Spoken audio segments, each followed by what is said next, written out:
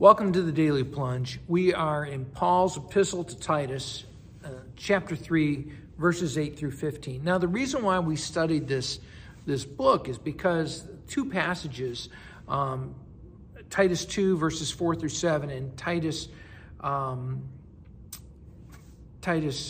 4 through 7 are the lessons for Christmas.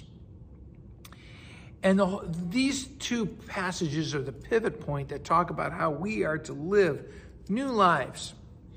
And so now Paul goes on and he says to Titus, but really this is for the whole church, I intend that you preach, that you insist with assurance these things that we have been teaching you, the sound doctrine about how we are saved by grace through faith in Jesus Christ.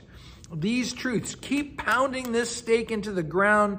Luther wrote, if some people grow sick of it, let them keep preaching this word, right? Because this is who we are.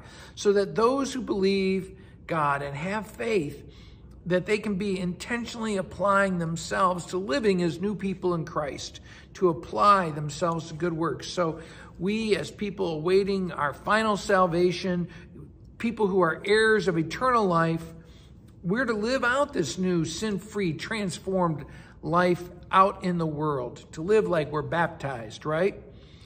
And so he goes on in verse 9 to say, let's talk about what you should avoid.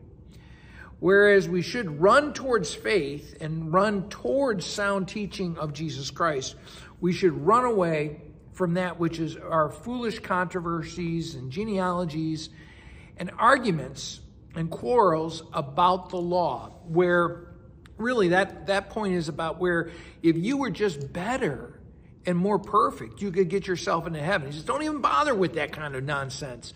Focus on who God makes you to be, transformed in Christ. And so Paul says, don't spend time with contentious murmurers. You know that they're warped, sinful, and self-condemned because they refuse to hear the word. And so he goes on to say, now I need to instruct you in some things. And he tells Titus, make your way to me. As soon as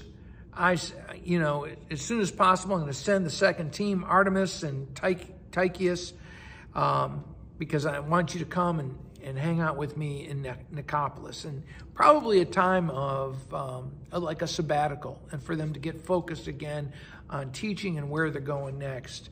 He also says, do everything you can to help Zenas and Apollos. They probably carried this letter to Titus, but they have another mission to go on to, and Paul said, okay, send them on their way with everything they need.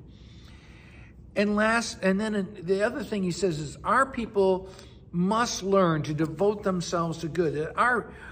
That God's people should become experts in doing good and providing for urgent needs, pressing needs in the community, for living productive lives that bless themselves, their family, and their community, to live passionately and with pleasure for God. And lastly, Paul says, everyone who's with me is sending a blessing to you. Bless those who love us in Christ in the faith, and blessings and grace. Paul's saying this to all of them, blessings and grace be to you. So that's the letter of Titus. Thanks, my friends. Have a blessed day.